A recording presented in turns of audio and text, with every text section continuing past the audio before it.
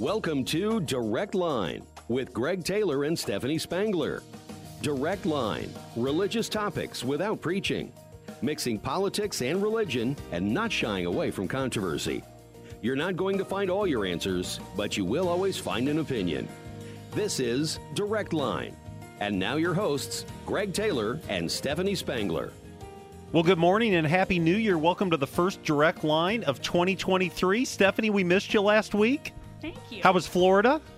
It was cold. Yeah. At first. Cold for Florida or just cold, period? It was cold for Florida, but it was cold. Okay. They had the heat on. Okay. But it was great. It was a great visit. It warmed up quickly. Yeah. Yeah. Well, had a couple cold days. And then we had a warmed great up. show in your absence last week. Dale I have to Daniil. admit, I did not listen to it yet. Well, but it was a blast. Tracy Thomas jumped in along with Dale Daniil. We kind of reviewed 2022. I want to do some more of that this week for part of the show, but I want to dive in by talking about Christmas weekend. This is the first time we've been together on radio, and 2 weeks ago, we had our Christmas show with Miles Clark and Terry Goodwin, and there was a storm a-brewing that Thursday morning. That's right. And you made a prediction.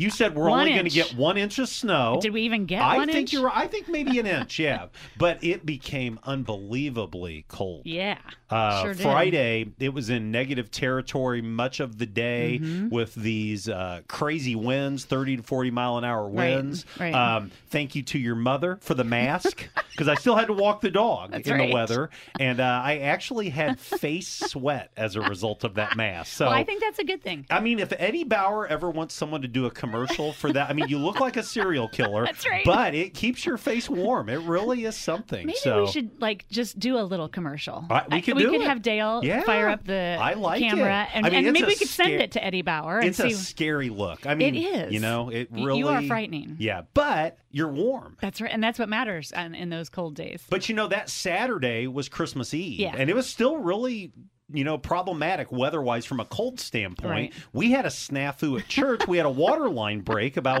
2.5 hours before Christmas. Would you call that a snafu? I'd call it something. Funny thing is, I know multiple churches that went through struggles along those lines.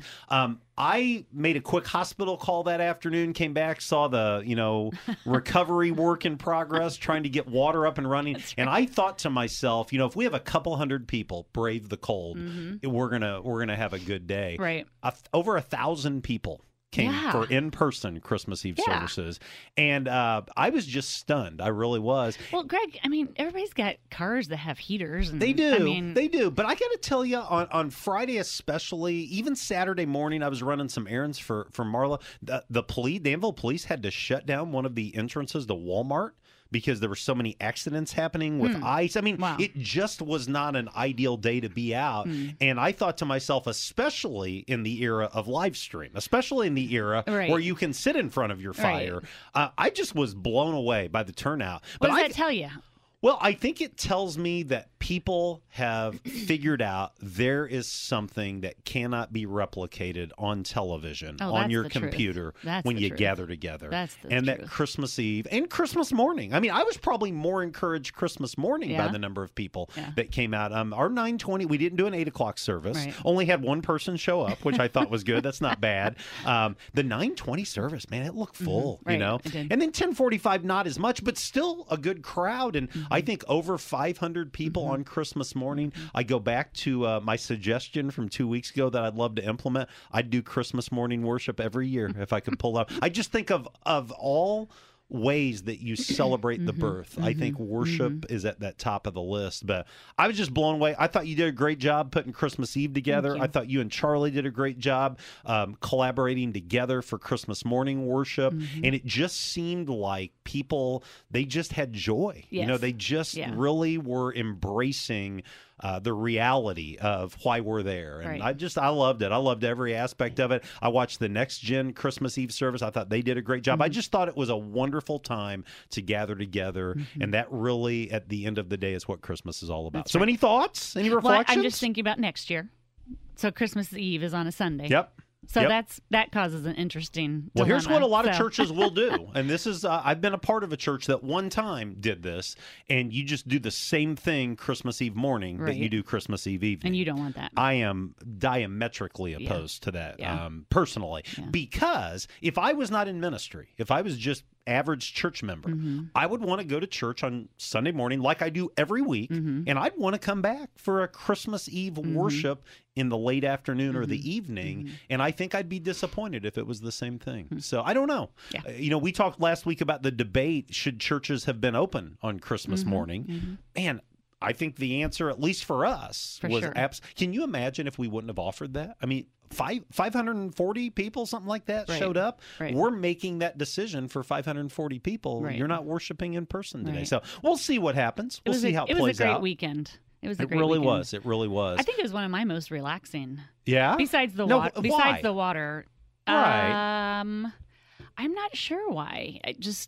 I mean, I think good planning. Yeah. Being planned out well ahead of time. But I don't know. It just was the people that I worked with, are volunteers. Yeah. And I'm sure this is probably true in every church. Yeah. Volunteers are so important. Yeah. And people who come prepared, they've practiced, they're ready to go. Yeah. And they're happy to be there and do it, So the people that you get to do services with like that makes me happy. So. Well, you pitched this idea to me for what was the Christmas Eve service in Main Auditorium, I think in July. Right. I mean, and I loved it at that point, but it was not what I was visualizing in July that turned out on Christmas Eve. And I heard so many people come up and say, and really the big idea was the nativity is not this reality that you put on your coffee table. Jesus was real. Right. Mary was real. Right. Joseph was real. Right. The Magi were real. And I think that really connected. And you kind of had the inspiration from a children's book. Is that right? Oh, it wasn't a children's book. It's a book. Right. Yeah. Sharon McCall gave me the idea. It's a book called A Walk One Winter Night. Yeah. So I really wanted to buy the book and give it away to every family, but that wasn't in the budget this year. But so I don't want to take credit for that. It was literally a book that was read. To take a book and to create a service, I just thought was absolutely fantastic. I loved it. And it really connected. You always wonder how will services Believe connect. me, I know. You always wonder. and I mean, across the board, I had old people, I had young people, I had elders, just across the board. Oh, I'm glad. Just the comment was, what a compelling concept for Christmas Eve, because so much of what happens in America, at least around Christmas time, really is not about the Bible. It's not about what we read in Matthew and Luke. And I don't know. I just thought it was fantastic. So great job. Thank you. Well, let's do this. We're going to take an early break. When we come back, I want to talk a little bit about 2022. Okay. I want to share a little bit about my experience last weekend. I had my first Anglican church experience last weekend in Kansas City. It's Direct Line. It is Thursday, January 5, 2023. We'll be right back after this.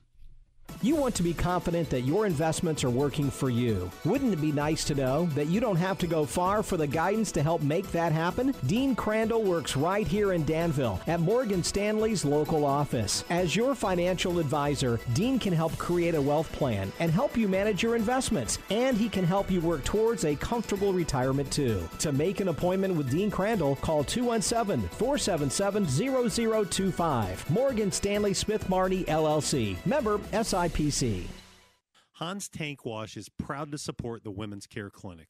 Let's hear now from Interim Co-Director Mariah Hansen. Women's Care Clinic in Danville provides the love and support every woman deserves during pregnancy. The best news is all our services are free. Free pregnancy tests, free ultrasounds for pregnancy confirmation, and even free consultations with medical professionals.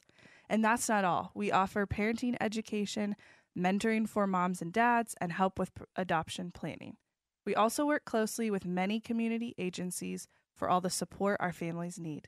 More than anything, Women's Care Clinic offers hope, compassion, and care to our clients of every age and background. We'd love to have you join us. To learn more, volunteer, or make a gift, visit danvillewcc.org or call 217-431-0987. Women's Care Clinic in Danville, changing lives one decision at a time. This is Deanna Witzel with the Witzel Family McDonald's, and we are hiring. With great benefits and starting pay up to $14 per hour, we have flexible opportunities to fit anyone's schedule. McDonald's is great for students, moms to work around school schedules, or senior citizens. Let us help you make friends in just a few hours a week, or anyone who wants extra spending money. With 7 locations, McDonald's is close to home, with starting pay up to $14 per hour, career tracks for management, plus great benefits. McDonald's has an immediate job for you. Apply online at mchire.com. McDonald's, we're a part of every community. You're listening to Direct Line on 1490 WDAN. Well, welcome back to Direct Line. This is Stephanie with Greg, and I'm anxious to hear about last weekend's experience. I've never been to an Anglican church. I know nothing about it, so I have tell me not about either until last week. My daughter and son-in-law moved from Boston to the Kansas City area in September, and my son-in-law Jacob, who's been in the Restoration Movement in 3 different local church ministry situations, accepted a position with an Anglican church, Christ Church Anglican in Overland Park, Kansas. And I'd be lying if I said that would have been my first choice. You know, I would have loved for him to stay in our stream per se. But I also knew some people that were connected with that church, and I know that it is a leading Anglican church really in the Midwest. And I'd done some research. I did my homework. Man, I was blown away. Great experience. Now, I went to 2 services. They do a traditional service, and it really felt like Catholic Mass in a lot of ways. I did not know this. The Anglican Communion worldwide is the 3rd largest group within Christianity, behind Roman Catholic and Greek Orthodox. I had no idea. And in America, the Anglican Church has really had a resurgence, and I want to be careful in how I say this, but part of the Anglican Communion in America, but primarily Episcopal churches, many of them have made the decision to go to the far left theologically. Okay, I'm going to stop you. Yep. You call it Anglican Communion? It's called the Anglican Communion Not community. Worldwide. Communion. The communion, the Anglican Communion. Are you talking about the act of taking communion? Well, no, I think it is part of that, but they are very much part of a movement that, the name of it is the Anglican Communion worldwide. All right. And so within America, you have a lot of, and this church in particular moved away from the Episcopal Church 25 years ago. And from a theological standpoint, nothing really that I would dispute. They would practice baptism differently than we would. We're a church that practices baptism by immersion as part of the process of becoming a follower of Jesus. And I know that's controversial for some people, but that's Stone Campbell movement theology. They offer baptism as part of the process of becoming of their church, but they offer it for infants and for adults, both. And so it's one of the sacraments that they practice. But I loved the services, both the traditional and the contemporary. What did you love about it? I just loved how thought out it was. When I think liturgy, a lot of times, when I think responsive readings and the experiences I've been a part of, it just seems like kind of rote, exercise. It doesn't seem like there's a lot of emotion. Man, that was not the case from what I experienced. There was times that you were offered to intentionally pray and use the kneeler if you want to. I can't remember the last time I did that. They did communion. They do it every week, like we did communion 2 weeks ago, where you come forward and it is offered to you, and you were told, this is the body and blood of Jesus broken and shed for you. Such a meaningful experience for me. The sermon was great. The sermon was the Magi. They used the lectionary. So the lectionary for that week was Matthew 2. So I just preached on that a couple weeks ago. And did they talk about Dr. Seuss? They did not talk about Dr. Seuss, but a lot of what they shared was really similar to what I shared. So I guess for me, it was just a reminder that I have a tendency to only see my world and to see my world as the right answer and everyone else as the wrong answer. And it was a confirmation that my kids are in a really good place. They're leveraging their community. Alpha, right? They are an Alpha church. Alpha has changed the DNA of their church in a lot of ways, like CR has changed the DNA of our church. I got to talk to most of their ministry staff. Good people that love Jesus, that want to see people come to saving faith in Jesus. So, can I ask you about the music? The music for the traditional service was very traditional. Okay. The organ was rolling, but they sang hymns that I knew. They sang We Three Kings, Of course, that was appropriate for that week. The traditional, it wasn't a lot different from what we do. Now, it wasn't a full band. It was one guy and one gal singing. And what's the drum where you just kind of do the cajon? Okay. But very good. Very, very enjoyable. Good. The biggest thing for me, I looked around both services, and you had different crowds. You had an older crowd at 8:15, I think it was. You had a somewhat younger crowd at 9:45. They were all into it.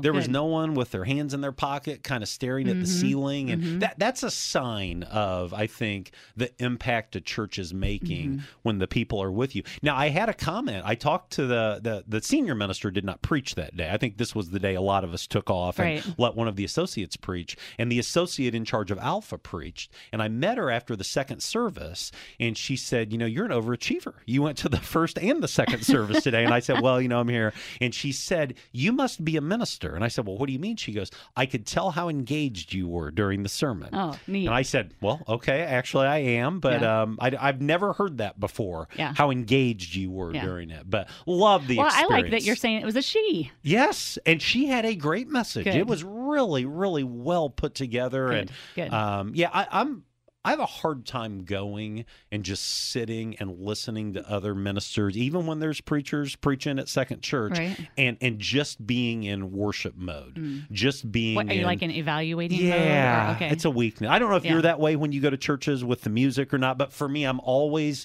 kind of thinking through: would I do this? Would I say that? Would I share that? And that's not good. That's not a positive necessarily. I just think that's how you're wired. But I love the experience. Good. And obviously, Sundays are hard days for us to take off, so I probably won't be there, a lot. But I'm hoping to be able to worship with them at least once a year, as long as my kids are there. Well, I think as parents, it's always good to know when your kids are in a good place, a healthy place. Yeah, that's wonderful. I'm happy for them. I think it's going to be a great year for my daughter and son-in-law. Yeah, so we're really excited about how that plays out. Hey, let's talk about some of the big news stories quickly in 2022. And so I came up with 6 that I think 2022 will be remembered for. And at the top of the list is the Dobbs decision overturning Roe versus Wade. And, as long as I've known you, I've talked about how that's the hope that so many pro-life people have had. I always said that I hoped that it would happen. I don't know that I really thought it ever would. But on June 24, 2022, the Supreme Court overruled Roe. Now, again, I want to just say it one more time. People say all the time that made abortion illegal. That is not true. Overturning Roe sent the decision back to the states. The state of Illinois is an abortion haven, that's right. And it probably will be as long as the people we elect have that heartbeat. California is an abortion haven. New York is an abortion haven. But there are many states, including your state of Indiana, that have become increasingly more pro-life. And so I think that's the number one thing 2022 will be remembered for from a news standpoint, at least from a faith perspective. Any thoughts on that? I mean, you agree, disagree? I agree with you. Okay. The second thing that I think the year will be remembered for is the religious liberty victories at the Supreme Court level. And, there's a big debate going on right now about former President Trump. And he's not at his best, I would just say. And a lot of the things that are unfolding, I'm not excited about. But I do think his lasting legacy will be the impact he had on the judicial system and specifically the Supreme Court, the 3 appointees, Gorsuch and Kavanaugh and Amy Coney Barrett.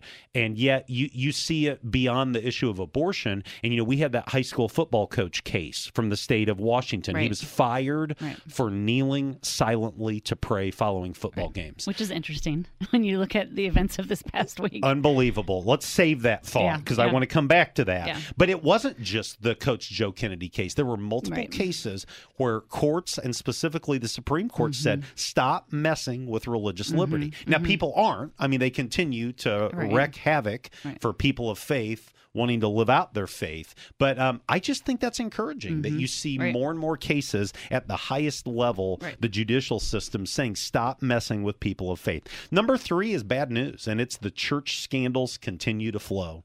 And Stephanie, I don't even know what to say. We've talked about this. I looked back. We talked about it at the end of 2020. We talked about it at the end of 2021. And, Hillsong, Hillsong's one of the biggest churches in the world, right? I mean, their influence on worship ministry, I don't even know that you can put into words the influence. But they had major scandal involving, their founder and the founder's son. And it's just heartbreaking to see it happen. We're humans. And people make mistakes. People sin. I don't know that it'll ever stop. But it has to. It has to stop. Well, I don't think it will until Jesus comes back. When you see it at the highest levels of Christianity, it harms our witness in ways that I don't know that we'll recover from this side of heaven in a lot of ways. However, what was the church where he stepped down? We've talked the about Village, him. Matt Chandler. There are cases where things happen and they're handled well, and it can be a positive thing. That's true. So. That's fair. I guess it's just a reminder for me that whether you're in a church of 50,000 like Hillsong or you're in a church of 50, there's a whole bunch of communities, churches in our community that probably run 50.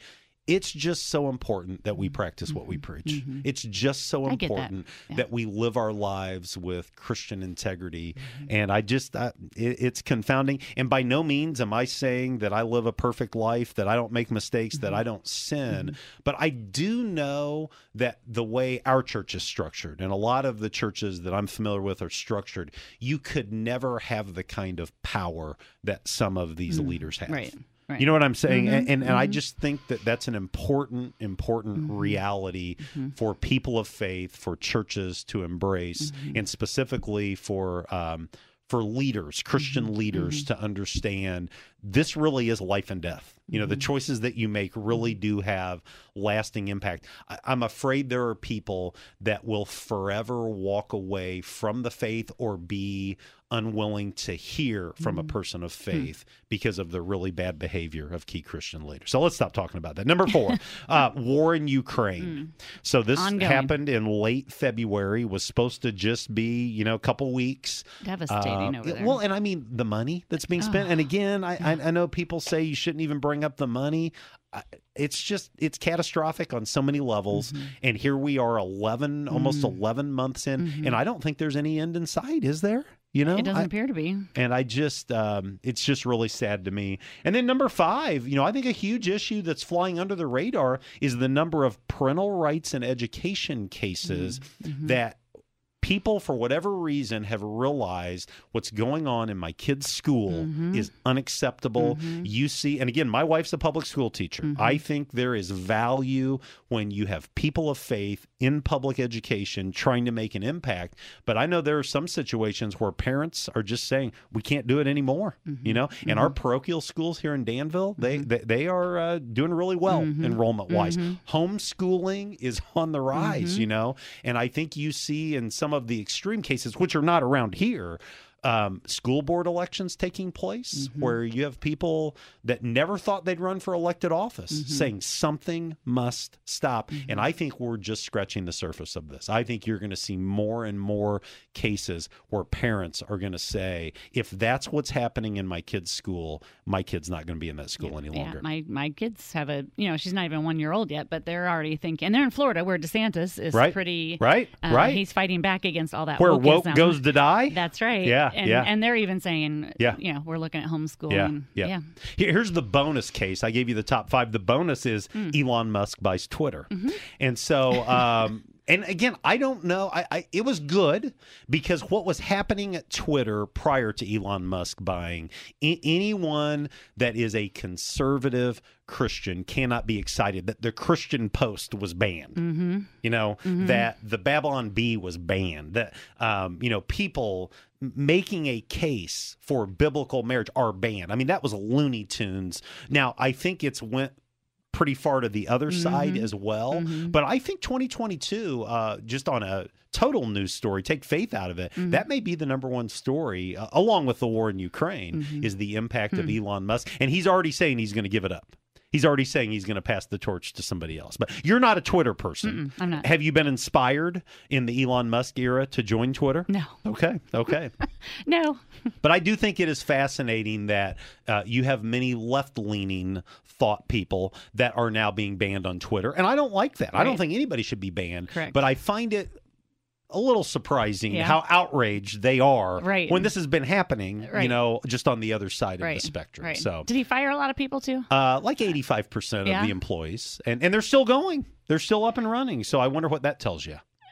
A lot of wasted money. Yeah, I don't know. Yeah. He's a businessman. But we'll see. We'll see how it plays out. Well, hey, let's go to break. When we come back, I want to talk about some things that are happening in our world today. Also, just share a couple things that I'm going to remember 2022 for on a personal level. You're listening to Direct Line. It is Tuesday, January 5th. We'll be right back after this. Hi, I'm Linda Darby, and I'm part of the third generation of Darbys to own Sunset Funeral Home in Memorial Park. Since the 1960s, our family has been proud to serve Vermilion County by providing unmatched dedication and personalized service to families. And I'm Ross Darby. I'm part of the fourth generation in our family business. I want to introduce you to Hall of Fame plaques and signs. We promise to provide you with the same level of service at our sign shop that you've grown accustomed to at our funeral homes and cemetery. With a name like Hall of Fame, it's gonna be great! Robinson Chiropractic wants you to know that you're never too young or old to benefit from chiropractic care. Robinson Chiropractic can help increase your mobility and range of motion. Plus, regular alignments just make you feel better. Come get acquainted today.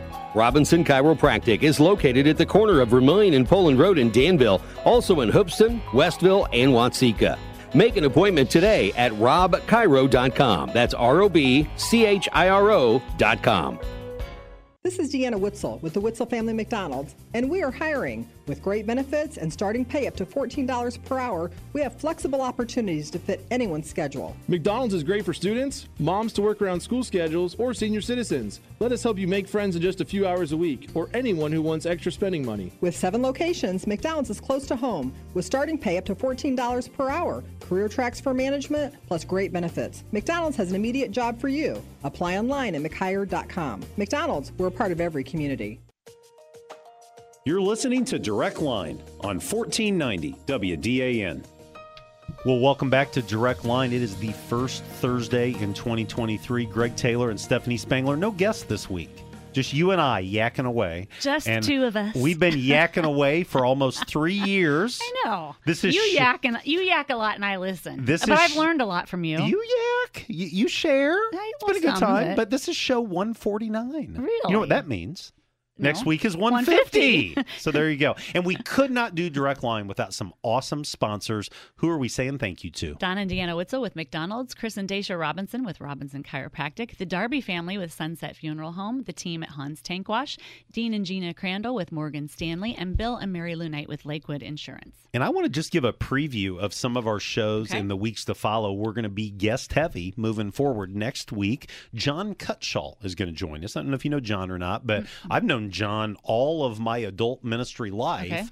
He actually retired from local church ministry, but then began serving as an intentional full-time interim minister. And he is serving with the Community Church of God here in town. Cool. And he's going to come and give us an update on Community Church of God, but more to the point, talk about his role as an intentional interim minister. John's a fascinating guy, taught at a Bible college for many years, and we'll be excited to have him join us 2 weeks from today. Mariah Hansen and another person, we're not sure who, from the Women's Care Clinic are going to join us. That's the Thursday before the Sanctity of Human Life Sunday, and we're going to talk about WCC and what is happening with the Sanctity of Human Life now that Roe has been overturned. 3 weeks from today, our buddies Chris Lawler and Miles Clark will be back in the house, and we'll have all kinds of fun stuff for them. And then 1 month from today, on February 2nd, Pastor Ryan Harris of the Assembly of God in town and Dave Anderson of First Nazarene Church will be with us. And, you know, we had them on a long time ago. I was thinking about who do we want to have on in 2023. I think it might be 2 years since we've had them on. I know it's before we were back in studio, and they're good friends, and I serve with them on the Women's Care Clinic board, but just thought I would pick their brain. What's a Nazarene got to say in 2023? What's an AOGer have to say in 2023? So it's going to be a great time. But I want to talk about some of the news of the week, and probably the thing that I have read more about and been engaged with more than anything else was what happened on Monday Night Football. Right. Now, you were watching. Yep. I was watching, and when I say I was watching, I was floating between Monday Night Football and the Bulls game, and some news. So I was kind of back and forth between the three. But Damar Hamlin, who is a starting safety for the Buffalo Bills, a second-year player, 24 years old, made a tackle, looked like a very routine tackle in the first quarter, and got up from the tackle and immediately went down and was lifeless. And for 9 minutes, you had team trainers and I think eventually paramedics doing CPR, and he had a heart attack. His heart stopped. And I can't remember a more surreal event happening at an athletic contest that I've seen since Hank Gathers died in 1990 playing a major college basketball game on the West Coast. What were you thinking as you watched it happen? I was on the phone with someone, so I didn't have the sound up, but I was just looking, and you just expected him to get up. Yeah. Yeah. They always get up. Or they get on a stretcher and they take him out and give the thumbs up. Yeah. It was surreal. Well, for me, he went down, they went to break. I flipped to the Bulls game. I came back, and they're not showing Damar. Right. They're not showing that, but they're showing the players. Right. And you see players crying. Right. I can't remember the last time I saw an NFL football player on the field crying, other than when the game was over. And maybe they lost in a heartbreaking way. Right. But I realized real quickly, this is not a knee injury. This is not a calf injury. Well, and I realized when they formed that shield around him, you couldn't see what was happening. Yeah. Garrett, I'm going to get you on here. You're a football guy. What were you thinking as you saw that unfolding? Well, I mean, I wasn't watching it live. I was just kind of scrolling through like Instagram or something and saw the some people post about it, and just looked at it, and I mean, I could tell just from the replays. I mean, obviously, I kind of had context of what was going on, that it was something serious beforehand, but even just from like watching it, I was like, man, he just dropped to the ground. That's not normal. And it's not like he was clutching his like legs or anything, or clutching a certain part of his body or anything. I just we were talking about before the show went on air. My dad's a paramedic, and kudos to the paramedics, the EMTs, and the entire medical staff in that stadium for doing what they did, jumping in that early, because I mean, you wait 15, 20 seconds longer, and it could be catastrophic. I mean, it was catastrophic to begin with, don't get me wrong, but a lot of people don't necessarily realize, why it took so long for them to perform CPR, or not necessarily why it took so long for them to perform it, but why it lasted as long as it did. And it's because they have to stabilize that, the patient before they can transport him to the hospital. Your first thing that you do as a paramedic is you always want to make sure that there's a heartbeat while you're on the way, either before you get them in the ambulance or while you are on the way to the hospital. That way you can transfer them to the doctor so that they can perform. And just like I said, kudos to those paramedics and stuff like that, because with my dad being a paramedic, I've seen him have to jump into situations out in public like that, and it's scary. It's a scary thing, and I just feel like there's nothing wrong with people like wanting to know why it took so long, but it's just one of those things that's what they're there to do. They're professionals. They didn't let the crowd get to them. They didn't let the literally the big lights get to them. Right. Yeah, it's a scene like I have not seen in quite some time, and I'm thankful that the paramedics were able to get a pulse. I shared with you off air, I was an EMT early. Learned that about you today. Yeah, and I had to do CPR on someone. I don't want to give all the details for privacy reasons, but we knew the individual was deceased. He'd taken his own life. But you don't have that opportunity when you're an EMTA, and we did 25, 30 minutes of CPR as an ambulance went just crazy fast from, rural Shelbyville to Decatur. And for me, that was one of the most physically exhausting things I'd been a part of, doing the compressions. When I got to the hospital, I had bone fragment in my hair. My clothes were bloody. Horrific, and I'm so thankful that DeMar was, restored to life and that they were, because I'll tell you, I think it's a lot harder than you think when people work to save someone and they're unable to. Yeah. I mean, and again, I don't want to speak for your father, but I think that's hard to overcome sometimes. Absolutely. And now I want to give you a good two things that happened out of this that I thought were just unbelievable. You mentioned earlier the hate toward people that want to pray, and we don't want any part of that. I didn't hear any of that Monday night. No. In fact, do you know the name Stephanie Dan Orlovsky? I do now. Okay. Former ESPN. Well, he's former NFL quarterback, Yep. strong person of faith, and on ESPN Live, he prayed. And it was a great prayer. Well, as I watched that night, I didn't see that live, but I said to myself, I wish someone would just pray instead of saying our prayers, because all the commentators, our prayers are with. I just wish somebody would do it, and he did. Yeah, and I mean, you had a lot of praying on the field, and know, and there's a lot of people throwing stones at the NFL and at ESPN for being hypocrites, and that you blasted Tim Tebow for taking the knee and praying. You've blasted people of faith, and now in a crisis situation, you want to turn to prayer. You know what I say? Whatever it takes. I really do. And I think the fact that ESPN aired this couple-minute prayer, and it was a great prayer, maybe it's a sign of things to come. I don't know. But it's a little bit hopeful. I love it. It gives you some hope. And to the person who thinks that people should not be allowed to express their faith in prayer, really, if prayer is just it's just you talking to God. Yep. You're not trying to get anybody else to do it, or you're just talking to God. There was a saying in the military, there are no atheists in foxholes. And I thought of that, people that probably were radically opposed to the idea of someone expressing faith, probably they weren't thinking that thought. They were probably thinking, God, bring some healing. So for whatever that's worth. The whole thing, people saying, the NFL, I can't believe they were going to make him play in 5 minutes. And how come it took so long? I just think, let's just give everybody Grace. Some slack and say, everybody probably did the very best that they could from the top down, I think. Yeah. You don't think so? I want to be there. I certainly have a lot of grace for the teams themselves. I have a lot of grace for the referees.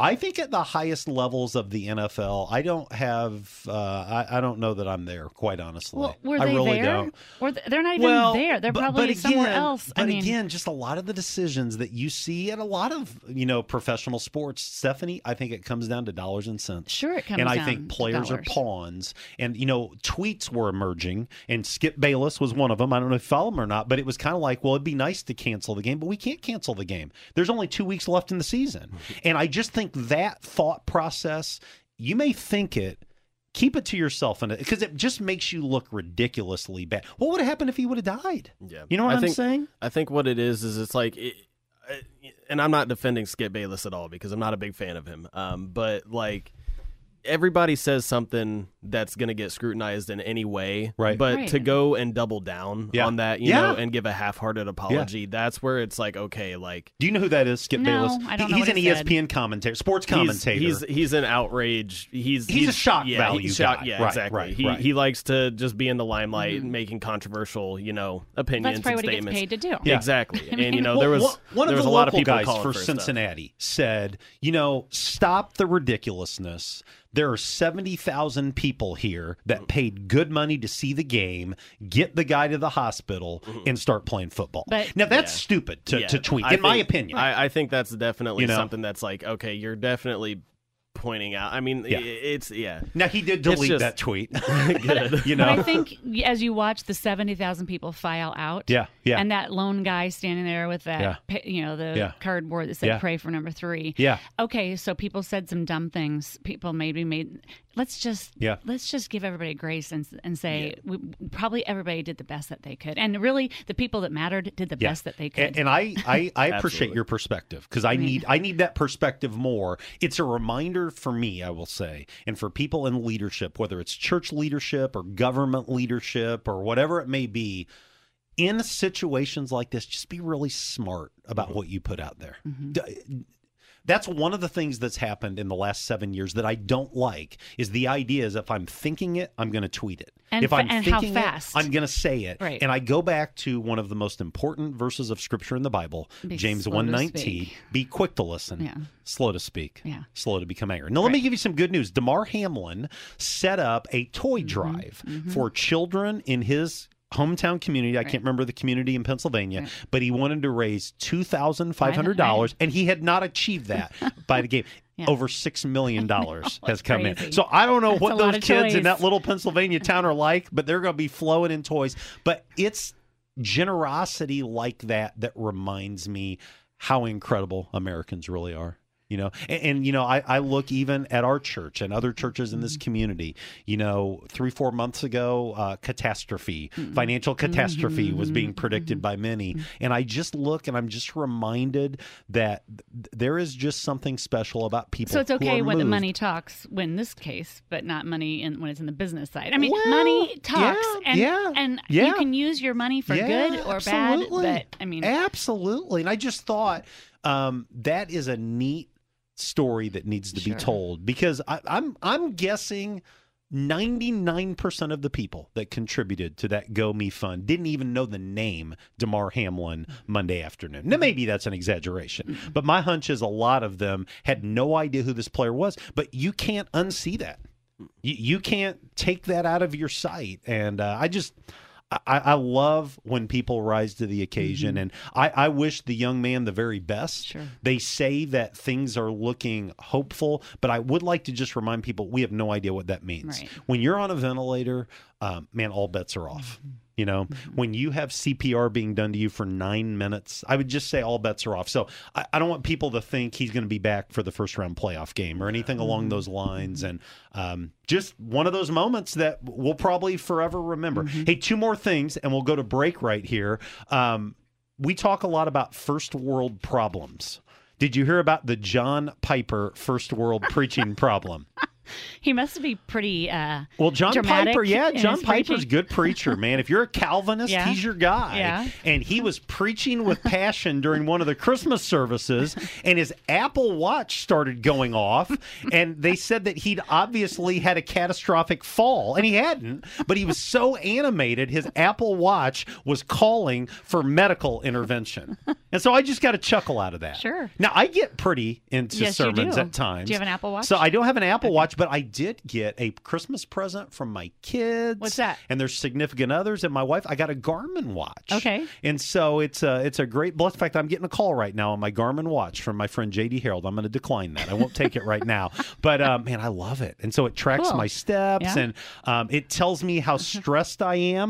Now, last night I was watching the Illinois basketball game. Okay. Just a train wreck of a basketball game. And it said that my stress level was really good. So I don't think that that's correct, because my blood pressure was boiling with about 10 minutes left in that game. So did John Piper have to address it in the service? He did. He stopped his sermon and he said, my Apple Watch is telling me that I've fallen and I can't get up. How classic is that? That's pretty good. But again, those are first world problems. Right, so exactly. I'd love to know if you have an Apple Watch and you've ever had an instance like that where you didn't have an injury, you didn't fall, but Apple thought that you did. Reach out to me, Greg at secondchurch.com. Here's the third thing, and we'll go to break along those lines. Piper, earlier this year, shared in a sermon that he thought Christians should not rule out giving family and friends a holy kiss. And he said it's biblical that the Apostle Paul said, greet one another with a holy kiss. And so, Stephanie, what say you?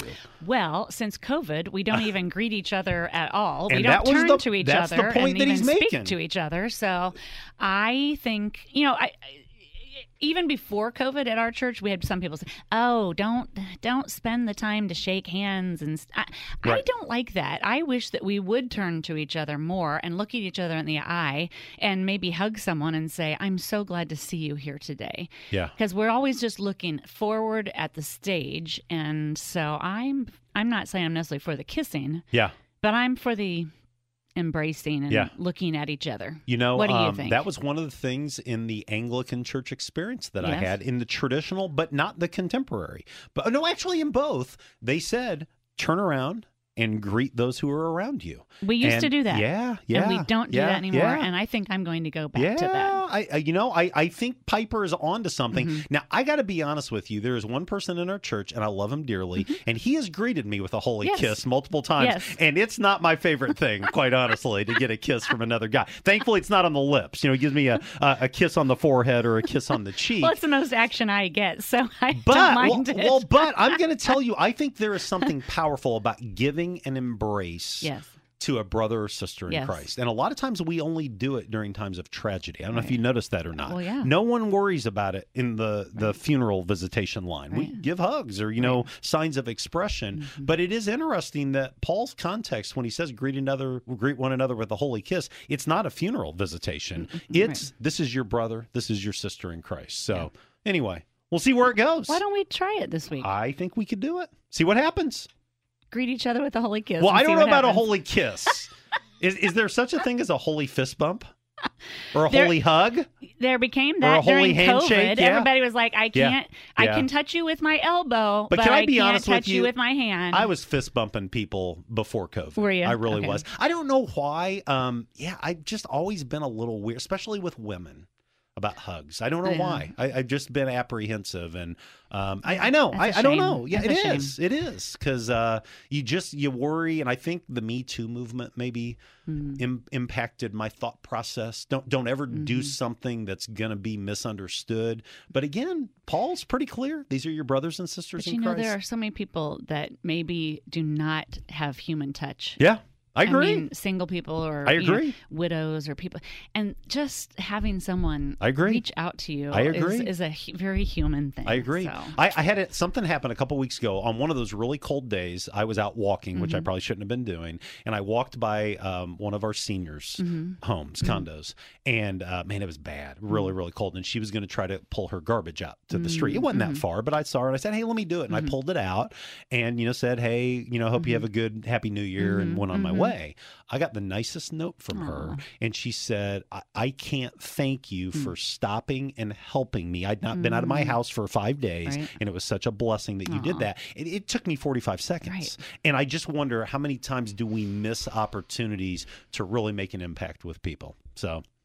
Well, hey. Making eye contact. Yeah, absolutely. Looking at someone in the eye. Absolutely. You see them. Absolutely. So, Well, hey, I looked at the clock, man. We were about done with the show. We're going to take a break. When we come back, my good news segment is going to be about a death that had happened, but his life changed his faith community in a great and mighty way, and he's my good news segment for the week. Direct line, Thursday, January 5th. We'll be right back after this. Hi. I'm Linda Darby, and I'm part of the third generation of Darbys to own Sunset Funeral Home in Memorial Park. Since the 1960s, our family has been proud to serve Vermilion County by providing unmatched dedication and personalized service to families. And I'm Ross Darby. I'm part of the fourth generation in our family business. I want to introduce you to Hall of Fame plaques and signs. We promise to provide you with the same level of service at our sign shop that you've grown accustomed to at our funeral homes and cemetery. With a name like Hall of Fame, it's gonna be great! Robinson Chiropractic wants you to know that you're never too young or old to benefit from chiropractic care. Robinson Chiropractic can help increase your mobility and range of motion. Plus, regular alignments just make you feel better. Come get acquainted today. Robinson Chiropractic is located at the corner of Vermilion and Poland Road in Danville, also in Hoopeston, Westville, and Watseka. Make an appointment today at robchiro.com. That's ROBCHIRO.com. You want to be confident that your investments are working for you. Wouldn't it be nice to know that you don't have to go far for the guidance to help make that happen? Dean Crandall works right here in Danville at Morgan Stanley's local office. As your financial advisor, Dean can help create a wealth plan and help you manage your investments. And he can help you work towards a comfortable retirement too. To make an appointment with Dean Crandall, call 217-477-0025. Morgan Stanley Smith Marnie, LLC. Member SIPC. You're listening to Direct Line on 1490 WDAN. Well, welcome back to Direct Line. It is Thursday, January 5th. Stephanie, what do you know about the popes, the leaders of the Catholic Church? Pretty high up, important people. Yeah, well, they are. Bishop of Rome, I think, is the official title, but they are the leader of the Catholic Church. The Catholic Church is the largest Christian I guess we'd say group gathering worldwide. And Pope Benedict died last week at the age of 95, and he had not been Pope for several years. He had done something that had been unheard of within the Catholic Church. Most of the time, you were Pope till you died. And in 2013, he determined that he was no longer in the place where he felt like he could lead the church, and so he resigned. And so I want to just kind of pay tribute to him. And I go into this saying, I'm not a Roman Catholic. I don't know a lot about Catholicism. I had one class in seminary that, studied it. That was 30 years ago. But I think Pope Benedict might be the most consequential leader of the Catholic Church in my lifetime. Now, I know there's people that are going to throw stones at that right away, but I want to give you 3 reasons that I think his life and his ministry was significant. Number 1, he was the first pope to resign in 600 years. Wow. And I think that's a powerful lesson because I know for me, I've watched guys that I really looked up to in ministry. They couldn't walk away. They didn't walk away. They needed to walk away. Everyone in their life knew they needed to walk away. They couldn't do it. And it ended up really soiling their legacy, really soiling their impact. And so I think that's one way that he will be known. The second thing that he did that I just love is, you probably know that the Catholic Church has had some real bad press, and they've earned it through the priest child abuse sex scandal. He publicly apologized for the time that he was the leader of the German diocese and sex abuse took place under his purview. And he could have easily said, I didn't know. He could have easily said, I was unaware. He came out and he said, I'm sorry. There's no excuse. You were wronged, and we will compensate you. And I think it takes a big leader to be able to say, this was wrong, and I apologize, and I'm sorry. Here's the third thing, and I know there's some people right now that are going to be unhappy with what I'm going to say. Reach out to me, greg@secondchurch.com. He unapologetically said, I do not want communion being offered to politicians that are radically pro-abortion. And one of the leading politicians in our country who would normally go to a funeral like that is not going to his funeral. And is it because of that? Or is it because other heads of state didn't want the... Well, I don't know. But he was unafraid to call people out by name. It wasn't just American politicians, but he basically said, if you are not going to protect life, you should not receive the elements. Now, I don't know that I agree. I think communion is a reminder we're all broken, we're all fallen, we all need Jesus. But he was unashamed to take that stand, and he took a lot of hits. The media did not like Pope Benedict. In fact, this is probably one of the few positive tributes that are going to be paid to Pope Benedict on the airwaves, would be my guess. But I think he was a leader that impacted his faith community in an exceptional way. He did what he thought was right, regardless of the consequences. And I think we need more leaders that are like that.